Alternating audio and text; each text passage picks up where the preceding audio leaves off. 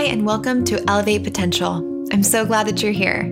This is a podcast that is designed to help you escape patterns, embrace passion, and elevate potential. My name is Elizabeth Perry, and as a lifelong student of psychology, personal development, and human potential, as well as a transpersonal life and leadership coach, I will be your guide as together we learn from others who are on this journey. Let's dive in. Yeah, here's the cool thing about it too. It doesn't mean if you identify the root cause and own it that you can't keep doing it. That doesn't mean that. You can still do it. You just have an honest understanding of why you do it. In this episode, I chat with Wes Hurt about how recovering from patterns of addiction allowed him to embrace a passion that he has made his life's purpose. We explore how embracing authenticity, hope, and creativity can be a way of breaking patterns of addiction, manipulation, and egoic thinking. This episode gets so real, and it's one that I've had to listen to over and over again just to understand the gravity of what Wes is saying. So you're definitely going to want to download this one because you're going to want to listen to it again. Let's get into it. All right. So today I am so excited to introduce somebody who, when I met him, really sparked a lot of growth and healing in my own life. Mostly, I was super inspired by Wes's journey of recovery and how that inspired him to realize his purpose in creating Clean Cause, a for-purpose yerba mate company that donates 50% of their profits to provide scholarships to help other people who struggle with addiction get clean.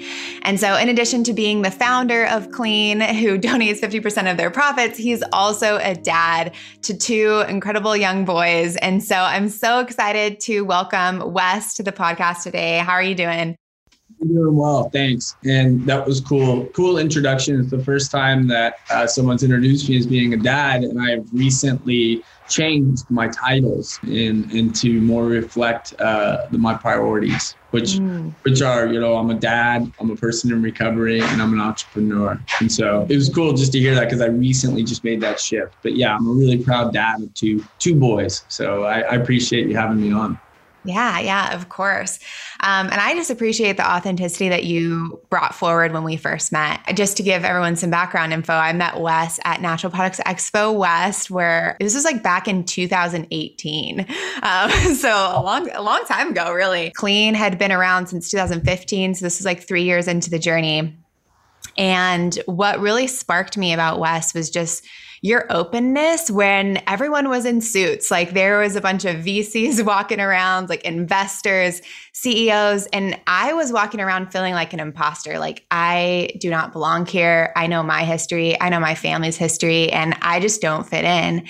And meeting you like sparked in me something that honestly, I've grown so much even since then, and I'm excited to talk about a little bit about that today. But I want to start out with just one of my favorite questions to ask is like, what were you like as a kid? What sort of things did you like to do? Like, who was Wes Hurt when he was like 12?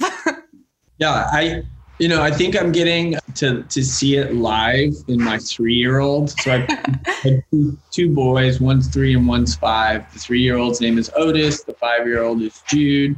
Jude is more like his mom, very chill, very introspective. I'm loud and out there and risk taking, and that's Otis. So it's been fascinating because so many people, or that parents, lots of folks that are, saw me as a child are like, that's what you were like. And so it's interesting to watch yourself. But no, when I look back at my childhood, I had a really great childhood in many respects, in the sense of being, born with every opportunity in the world, very privileged. But at the same time, I remember as a child being really lonely, and there always being kind of a void of sorts that I could never put my finger on, especially when you're that young and trying to, you can't intellectually understand all of the different components that contribute to the way you're feeling. But in retrospect, I look back and I remember being kind of alone. I don't attribute that to neglect of my parents or anything. It was almost like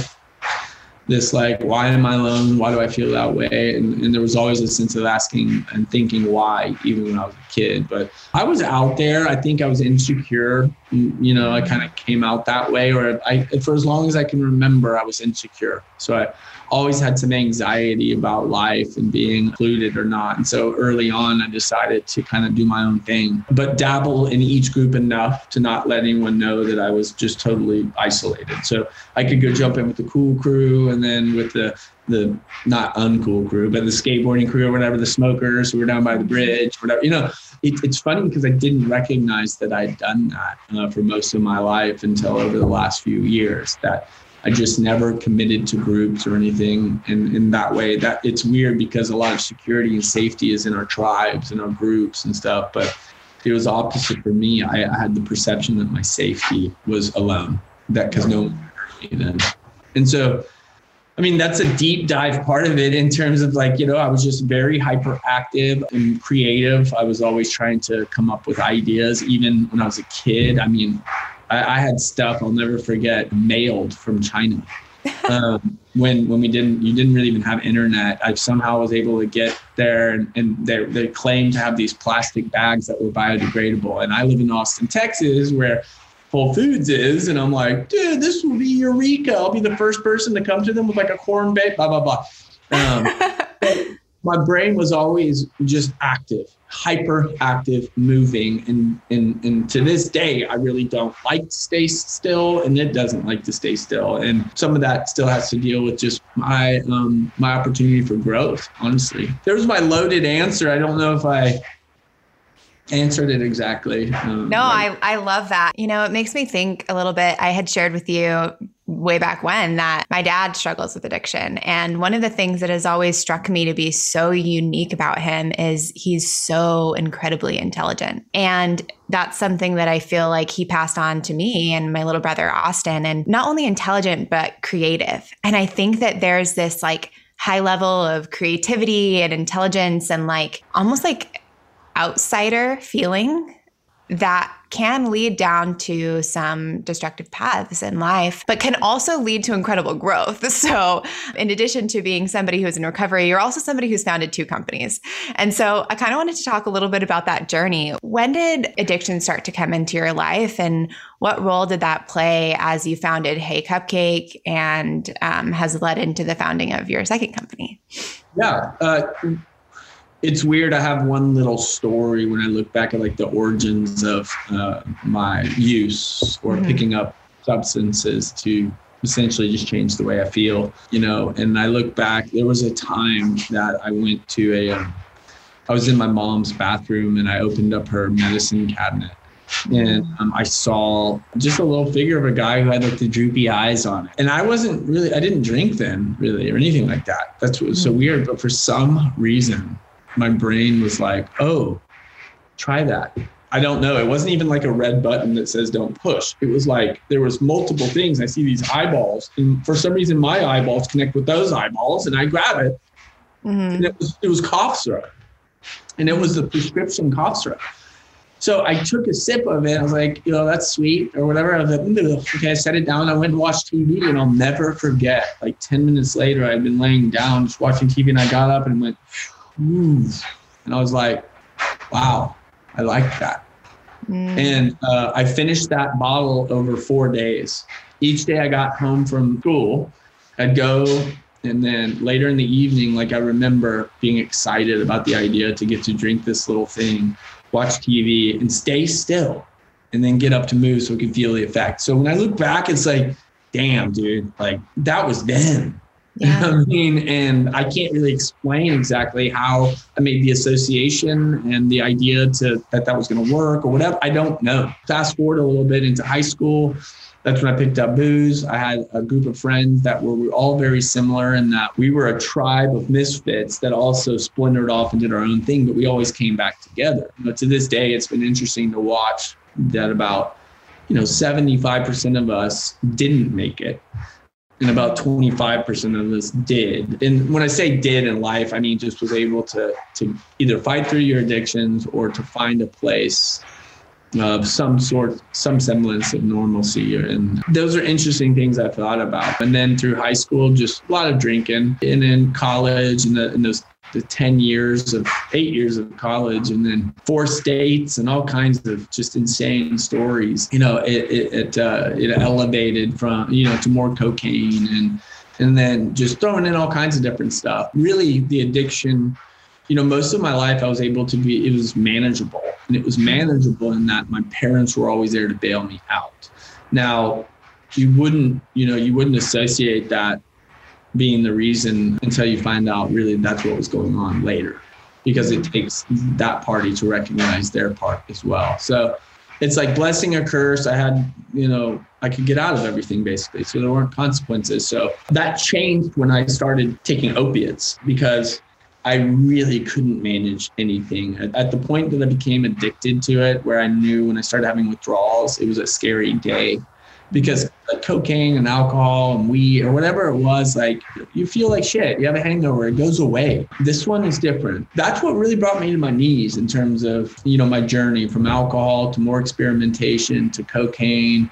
And then opiates. Within 2 years, I started popping 4 Vicodin, and within 2 years, I was to 35 Vicodin a day.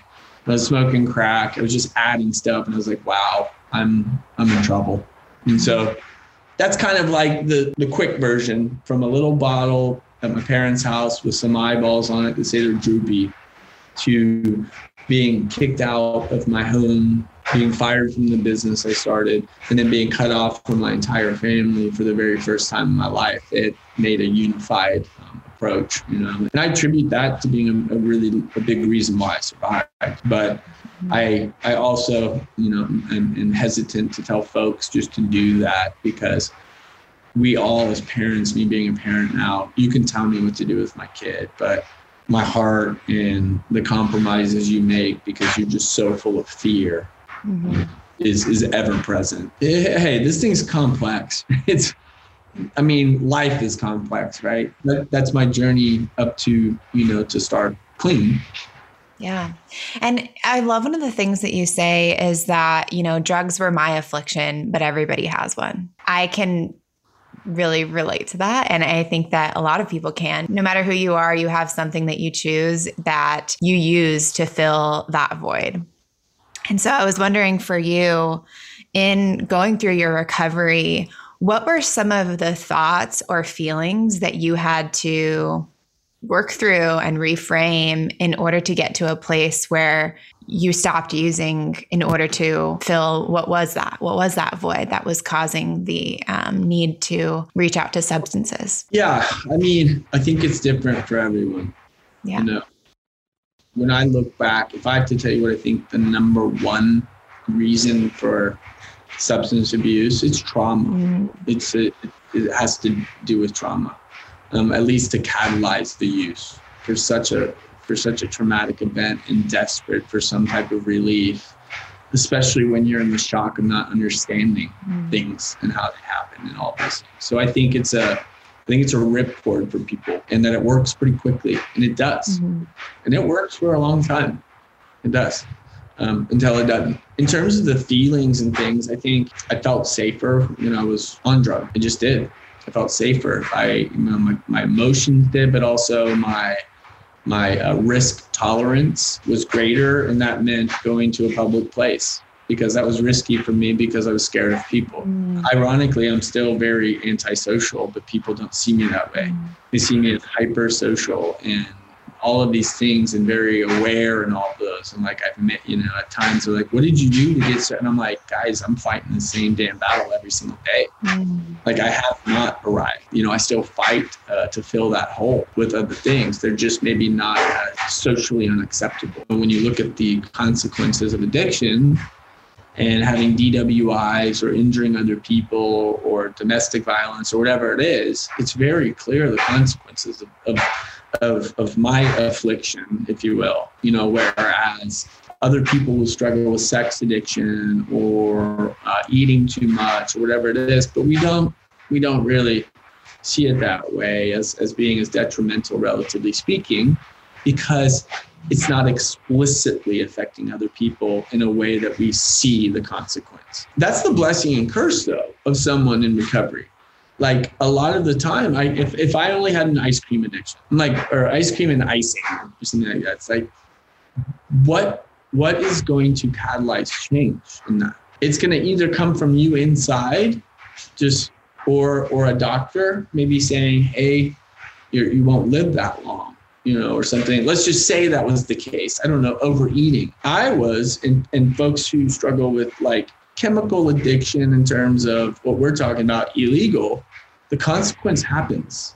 And then you are faced with a decision to change or continue to get the consequence. And within the context of addiction, it's typically jails, institutions, or death. They make a generalization like that because it's generally true. It's almost like a life intervention of sorts. Mm-hmm. Like life says no, society says no, but you can eat ice cream, you can go do sex stuff, you can go do this. So it's a blessing in disguise for anyone that wants to find more meaning or more explicit purpose in their life if they want to. And so because you're forced to almost, you're like, you're going to die, dude, or you're going to try to figure out a way. And so I've never actually ever even thought of that before, to be honest with you. I've never thought of that perspective. And that's the truth. It can be a massive blessing. And I just meant in the sense of the consequences being part of the accountability construct of just the nature of being addicted to a substance and being out in the world. So yeah. And I can so relate to that because when I met you, I was really addicted to achieving. And that is very socially acceptable, to be really addicted to achieving and really addicted to loving other people's opinions, thinking highly of you, right? And I am sick as all get out in that still. After Mission Station, my insecurity of even being a man that's accomplished some things is like, it's not okay still. Like I'm so hyper insecure about life and the world. I apologize, I interrupted, but you're saying you could definitely relate. Yeah, I mean, I could definitely relate. And I am grateful for my process. I mean, right after Natural Expo West, I was in this place where I was like, okay, achieve more and more and more. And then it crashed and burned. I got appendicitis, didn't realize it because I was selling a big client at the time. And my appendix burst. And I still didn't realize I wasn't going to go to the hospital, but then something in me was like, I need to go. Ended up staying there for 14 days. And that was the catalyst that made me want to change my life, made me realize like, hey, life isn't about this. Life isn't about the dopamine hit that comes from my phone every time I get a like on Instagram. And I think that... Really? Oh, dang. What were you going to say? I want to look at mine. Oh, hey, I don't feel very good right now. Let's see if I got any likes. Totally. No, I know. It's so messed up. I hate it and I love it and I hate it. But anyway, keep going. No. And I don't blame social media. It's blameless, right? It's like if you blame other things externally from yourself, like it kind of just keeps you in that cycle. But you're a participant within the cycle. The reason it's generally acceptable is all of us generally do it. And then, what I find fascinating, and this is just kind of a philosophy, it's not rocket science. It's almost like scientific method or logic or something. But my investor will always tell me, I call him up with like all kinds of shit I just want to talk about. Blah, blah, blah, blah. And he goes, Wes, what's the root cause?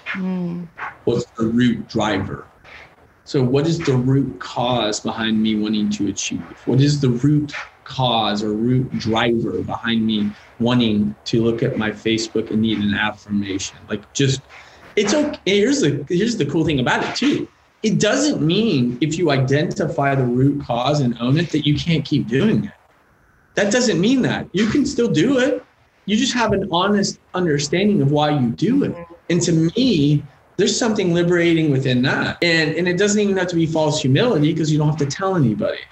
Unless you're in a position to where I have to sometimes, not unless, but I have to choose to be like, guys, I know I'm fucking just an egomaniac and I do this. And then my sister will say something like, Wes, I don't think people think about you as much as you think they do. And I'm like, oh, that's a possibility. Yeah, that's a probability. I'm like, oh, okay. Anyway, I'm going all over the place, but my point is why? Why do you want to achieve more? Why do you want more likes? Why do you care what other people think? Why do we care it's just why? Yeah. And, it's like, and it's so insane because the United States, regardless of our state, the state of being we are in, is blessed beyond belief.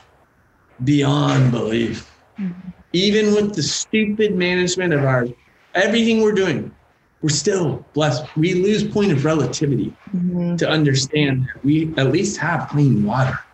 In some places. But well, yeah, that's true too. Yeah, I do get what you're saying though. And that's something that like oftentimes in positive psychology is brought up. We have evolved so much, yet we still feel this void in our hearts and in our lives. And we go to a lot of different things, the different afflictions in order to fill that void. But one of the things that you talked about was, being really open about like, hey, I'm an egomaniac sometimes. And I love the way that you show up on social, just like really vulnerably and really authentically. And I've heard you say before, authenticity is something you struggle with, but from the outside, it's like, wow, like I see somebody who is very authentic and very vulnerable and speaks their mind. How has this authenticity and vulnerability supported you in your recovery? It's been what's freed me and keeps me in bondage. Because when seeking to be seen as authentic becomes the desire for authenticity, does that make sense? Mm-hmm. When seeking to be perceived as authentic becomes the desire, that's the problem. It's kind of like money's not the problem. It's the love of money. Talking about your struggle to be authentic is not a problem as long as you're authentically expressing that. Mm-hmm. And so I know that's like just circular. I get it. But like, that's where I find myself. I'm like, damn it, what is my motive behind this? Mm-hmm. And can I have a self-serving motive and one that serves the world at the same time? I believe does, whatever the case is. And so I run through these permutations of why am I doing that? It's just like, so I appreciate that. But it's, the other thing is that all of us in our heart of hearts know our defects somewhere, or at least, I don't know how to say that. We know what we need to work on. Mm-hmm. One example I have is it's like, hey, if someone can call me authentic or tell me that wow, you're starting a business, you're kicking ass and all that. And what happens is people can rest on their laurels or just assume that there's a paralysis and an awareness that I've seen in people. Mm-hmm. It's that they didn't want to admit their deficiency or their defect or something that they wanted to work on. But when they do that, you get celebrated for being honest. But then you ride that. Mm. And awareness without action is dead, because that license, people start realizing it's like 3 layers. It's like denial, it's awareness and ownership, and then it's action. And people will fall into right here and write it the rest of their life. And the reason they will is because people will tell you, yes, but at least you're aware. Oh. That's what they say. And I've seen that be one of the most destructive compliments that someone can have if it's not followed by another sentence, which is, now it's time that we move awareness into action, because ignorance was bliss. No more. That is so great. And when I think about this, what comes up for me is first how that ties so perfectly to what you said before of the beauty of having an addiction that isn't socially acceptable is accountability comes with that. People start holding you accountable. But then some of these other things like ego and, some of the other patterns that we struggle with, people are just like, oh, well, I'm so glad you're aware of it, but don't require the action. And one of those bad habits, I guess you could say, that a lot of people do, but so few are willing to say that they do this is manipulation. And I've heard you talk about manipulation in the past, and this is something that I've struggled with, manipulating other people's thoughts of me and being a people pleaser. That is manipulation. Being a people pleaser, being codependent, that is manipulation. I'm manipulative. Oh, hell yeah. I mean, and like I said, I am an egomaniac. Mm-hmm. I do have low self-esteem. I'm also a great person. Mm-hmm. I am. Yes. I'm all of these things. I like to think of myself as a shit smoothie. And the shit smoothie kind of tastes like shit, but that doesn't mean it doesn't have a lot of great ingredients. It just has the improper amount in the right time. And, I have too much turmeric. And then I'm coming in here with this. You're like, dude, come on. And I'm like, well, it's kind of a shit smoothie. So, but when it looks at manipulation, that one's hard. It's just so hard. It's, how am I not manipulating the way I'm answering it to you right now? Yeah. And I'm like, what does she want me to see and know and what? And I'm like, I don't know how to speak specifically to manipulation, but to understand that there's almost an ulterior motive in everything we do. Yeah. And for everyone, don't give a shit how sweet somebody is.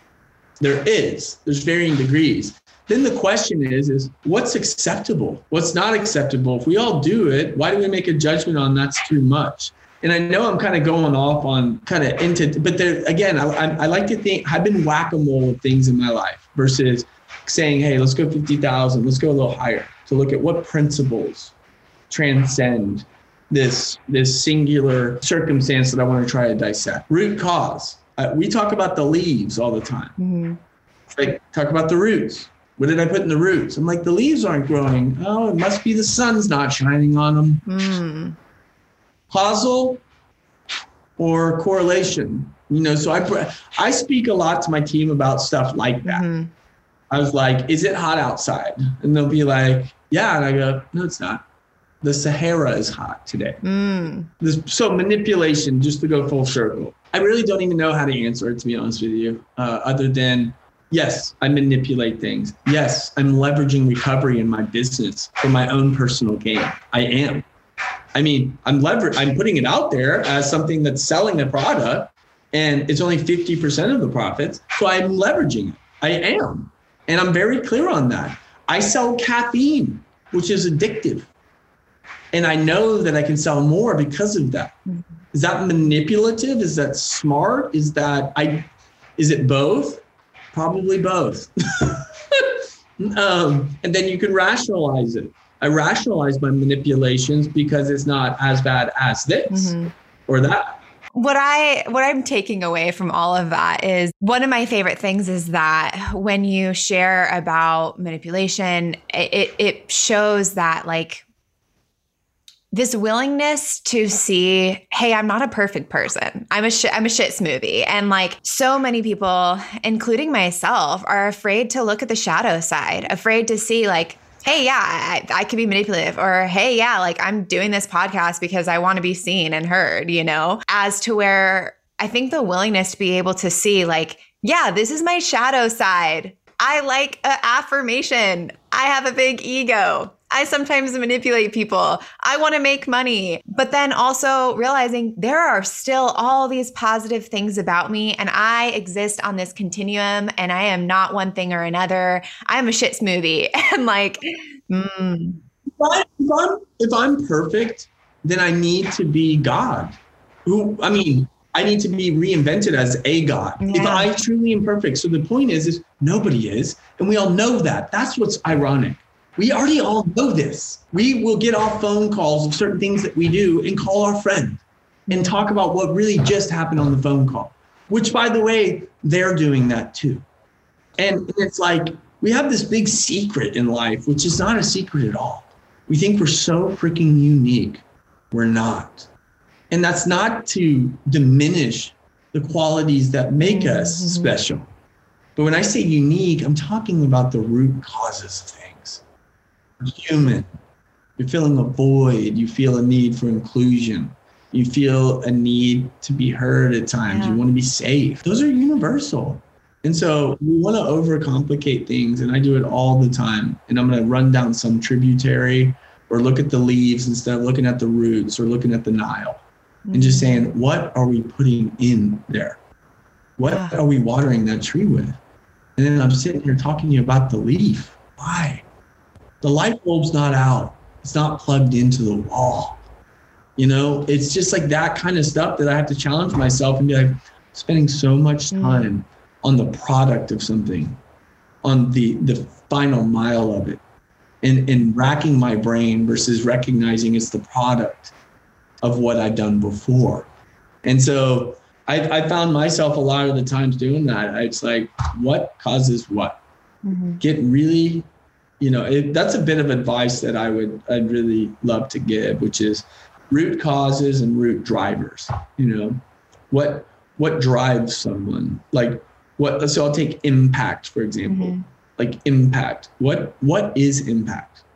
You hear it out there. And my point is to me, impact is something that you feel. It's real. You feel convicted to do something. No, I like that. I mean, thinking about, hey, what is the root of this? I mean, even when we're talking about things like manipulation, like, why am I doing this? Because if you just look at manipulation, then you only see the ugly. Yes.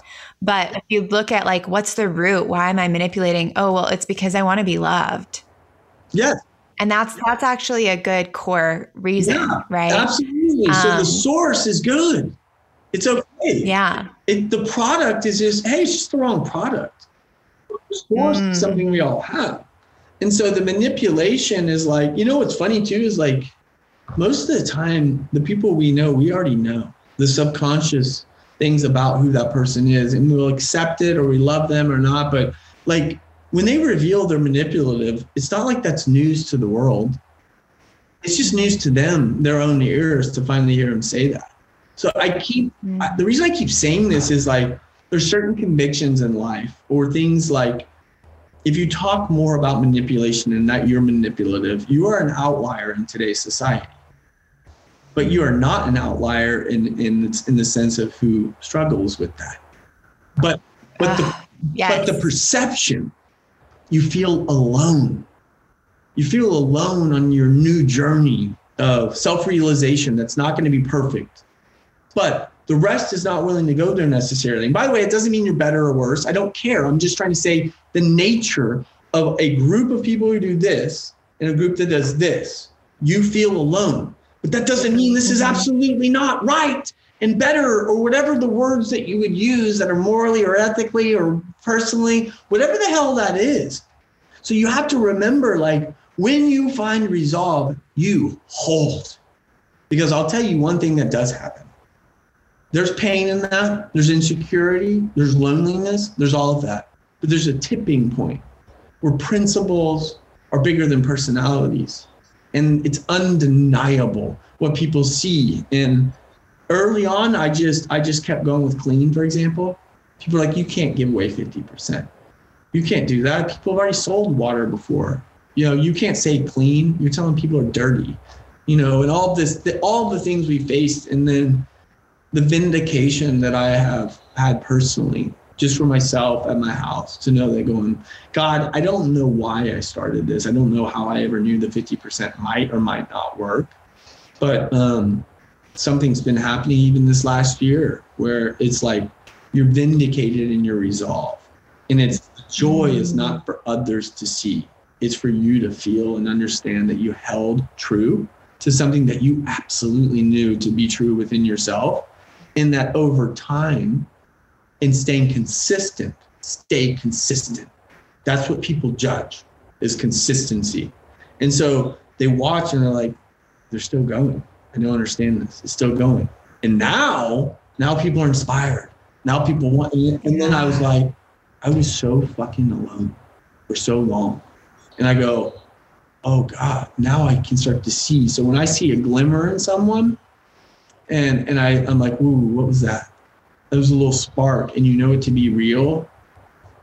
You want to try to find those people and say, hey, keep going. Find the people to nurture it. You're going to be an outlier until others find and see what you're doing, because that's like the essence of innovation too.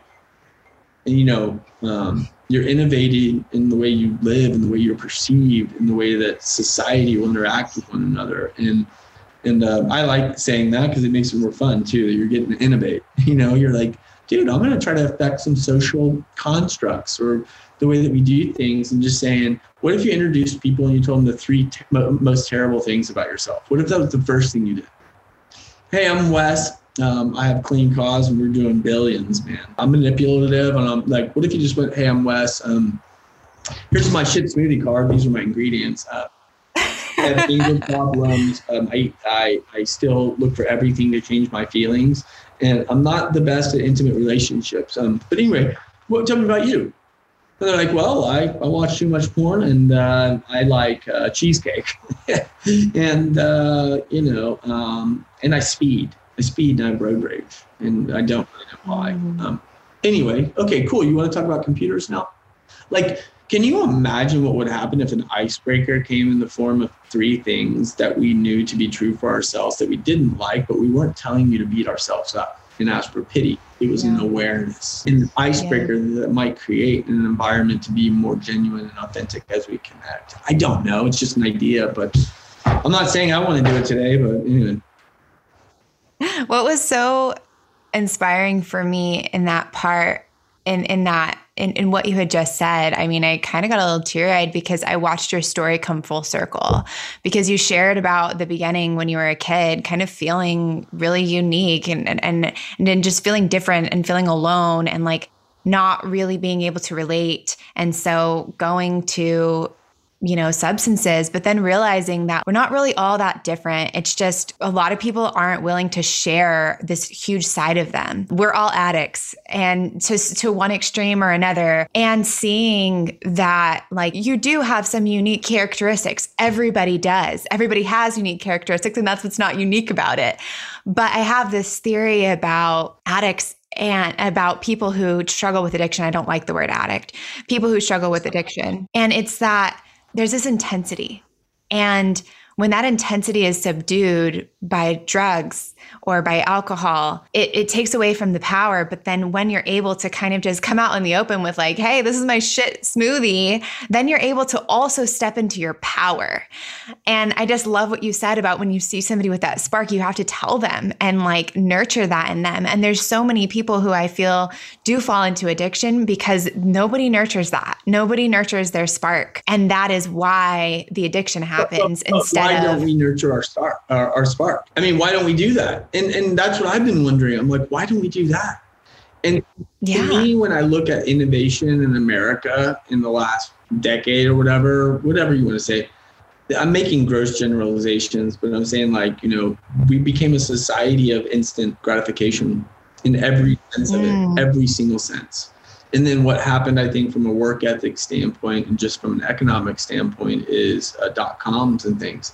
You had these fabulous stories that are highlighted, and they're the absolute outliers of like the universe and the history of the world. And we take that and we say, if I go day trade or do this, or something happened to where we lost the fulfillment of the hands of our work. And then we saw other people, and then we said, well, I'm not getting ahead anymore. Like, why am I doing it this way? I could work 4-hour work week like Tim Ferriss says and be blah, blah, blah, which by the way, I agree with a lot of his principles. But my point is you look at it like our work ethic, our desire to create things that are authentic and not necessarily look at the product of it as the goal, but like a means to the means versus a means to an end, which is the end is that I get to be like, Elon Musk with lots of money or something like it. I guess my point is it got cheapened. The idea of like, and nobody, it's progression. That's what happens. That's what happens to capitalism. Capitalism is designed almost to eventually implode. That's what it does. Because you have 1 or 2 people that can dominate everybody over time, because that's how capitalism works. If you're under the assumption that they're doing it legally and ethically, but you know what I mean? There's a loaded assumption. I could dive into these topics with you for hours, but I wanted to talk about your spark, and I wanted to talk about clean and when did you realize? I know that right after getting out of recovery you had this spark. I want to hear a little bit about that and the founding story of Clean Cause. I'm gonna kind of do cliff notes because that's how I got through college. I wanted to kill myself. 9 months, sitting in a cemetery daily, could not figure out how to get the green light from God or whatever it was to do it. Nothing, no burning bushes, no little birds, nothing would fly even in front of me to give me any sign. So I didn't want to kill but I didn't want to live. So I was in this middle state, just absolute insanity and just like limbo, like terrible. I hate it for people because I'm just like, you can't even get high, but you can't escape this world.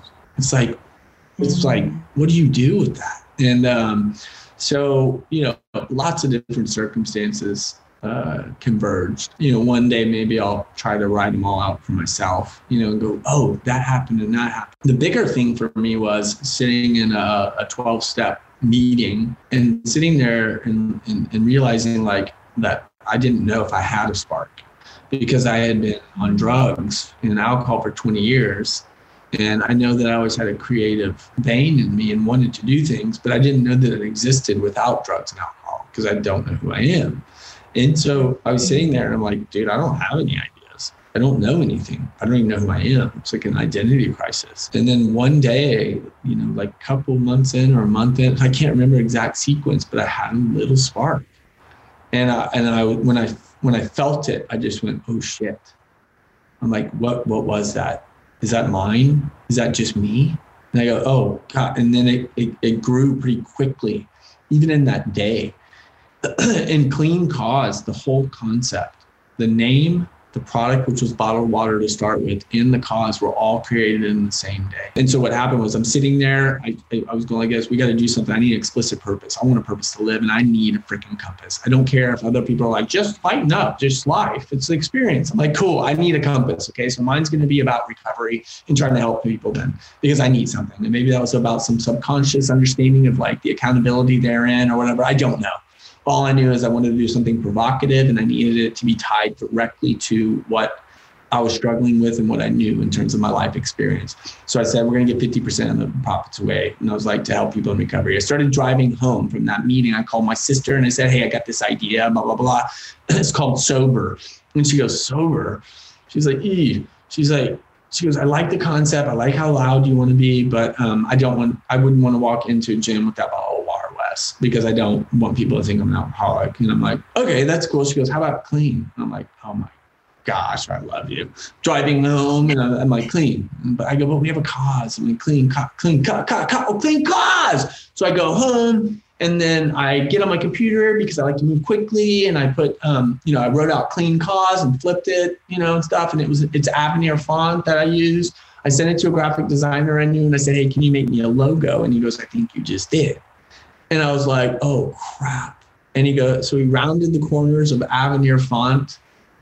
And that's what we have today. And so then we started. Within a month or so of that, I had bottles of water in my garage. I actually saw a photo of that day. And I had like 40 cases in my garage and started selling it out of the back of my truck. And I don't know what happened. And then now I'm talking to you. I got 2 kids.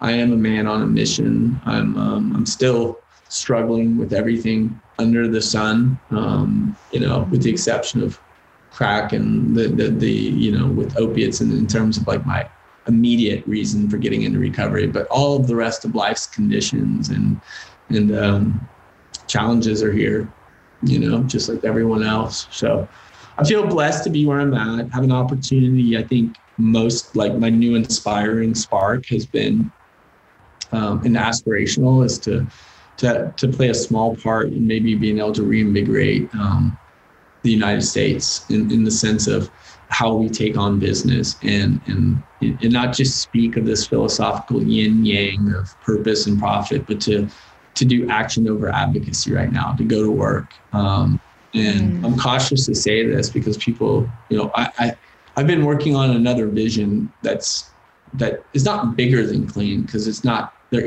but it's meant to do that very thing that now I aspire to do, which is to inspire other people to say, hey, what was America like? What did it used to be like? Why did we become so sought after to want to come here? Because we used to put our hands in the soil, because we did the assembly line, because we used to innovate, and not just in tech. Not everybody can do tech. So it's like, guys, there's an opportunity for us to do things and innovate like we never knew. And it doesn't have to be a .com. It can be with your heart, it can be your competitive advantage. And it's real because that's something a computer can't knock off. And that's what's fascinating to me. You build these things that are equal parts heart and smart. And Jeffrey Bezos be knocking on your door because, again, he has all of the money in the world. And I'm not knocking him. All these guys do. But you cannot engineer the human spirit. So if you can connect with that and be aligned with your purpose that you're starting to identify and your spark in a way that enables you to also make a living because you have to me, it's a recipe for America in the decades to come. I'm going to do my part that I can to go all in on that and to create more brands that address different social issues than the US, and then they can work together and aggregate and cross-pollinate one another to demonstrate that we can do this. We just got to pull triggers. We've got to get, you've got to be bold in the idea that it's in giving that you receive, because I can selfishly tell you it's true. Very true. And you know that because I've seen so many examples of, I've seen and heard from you so many examples of just things that, you can't put in a business plan. I guess I've heard in another interview that where donors have just come and just dropped money on Clean Cause because they believe in your mission. And that's not something you can necessarily plan for or think ahead about. The thing is this: get your heart aligned and find your resolve. Find things that you will not compromise and write them down. 3 things, only 3. And they're not meant to be paragraphs. What will you not compromise on as you move into the next phase of your life, wherever you are? And if you're willing to compromise on those, take it off the list. And if it's on the list, use it as your life filter. It will work. Because what happens is one for me is, when in doubt, throw it out. That's one for me. When it comes to marketing, feel it or forget it.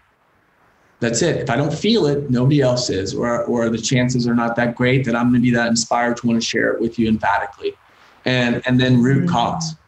Identify the root cause. If people would just do that one, if we all just said why, which is identifying the root cause, things can turn around. If we would agree that we want to know why something does X, Y, or Z, if that was our mentality truly, a lot more progress, I guess. And whatever that means, so I'm excited to be alive. I'm excited to have my boys, and I'm really grateful you give me the opportunity to practice also sharing my vision or learning how to articulate and communicate, because I've never really been that good at it in my past life. So it's, thank you for the opportunity. Hopefully we get to look back in a year now or 2 and go, remember when we talked about those other crazy brand ideas and addressing different social issues? Well, you can buy 7 of those now in Whole Foods. And that is what turns me on. That's my high. So thanks so much. Well, that is amazing. Of course. Thank you. Thank you for being here today. I know that we've gone a little bit over, so I really appreciate your time. I just wanted to give you a huge thank you, because not only for showing up today, but our conversation 2 years ago sparked a conversation with my father where we have really healed our relationship. And I've started to see him just as a human, and he is still struggling with his addiction, but our relationship has grown so much just from my conversation with you and being able to just see him and be there for him, but not in an enabling way. And so thank you for inspiring me to heal and grow. Thank you for coming on here today. Thank you for creating Clean Cause. In the outro of the show, I will tell people how they can find Clean and how they can follow Clean. But I want to go ahead and let you get out of here today, because I know that we've spent a lot of time. And thank you so much from the bottom of my heart for everything that you do for the addiction community and just showing up here today. For sure. Now, all I would recommend and encourage anyone listening to is, when you find something to be true, or when you find it and it's a new revelation for yourself, whatever it is, try to pay that forward. Pay it forward, because that is the ripple effect in action. It's just so try, when you find your peace, when you find your joy, when you find your product that is real, share it. Because that is how we can get, I think, more harmonious. Thanks again. And I hope you have a great day. I'm going to go rock and roll with the boys. Thank you so much, Wes. You have a great day as well. Thank you so much for joining us today. I hope you enjoyed that conversation as much as I did. As always, any books, links, or resources that were mentioned in the episode will be in the show notes for you to access. If you enjoyed this episode, please leave a comment. We would love to hear from you. Or feel free to send us a direct message on Instagram at Elevate Potential Podcast. if you would like to be a guest on this show. Finally, please subscribe and download episodes in order to support the community that we are creating of people who are working to elevate their potential together. Until next time.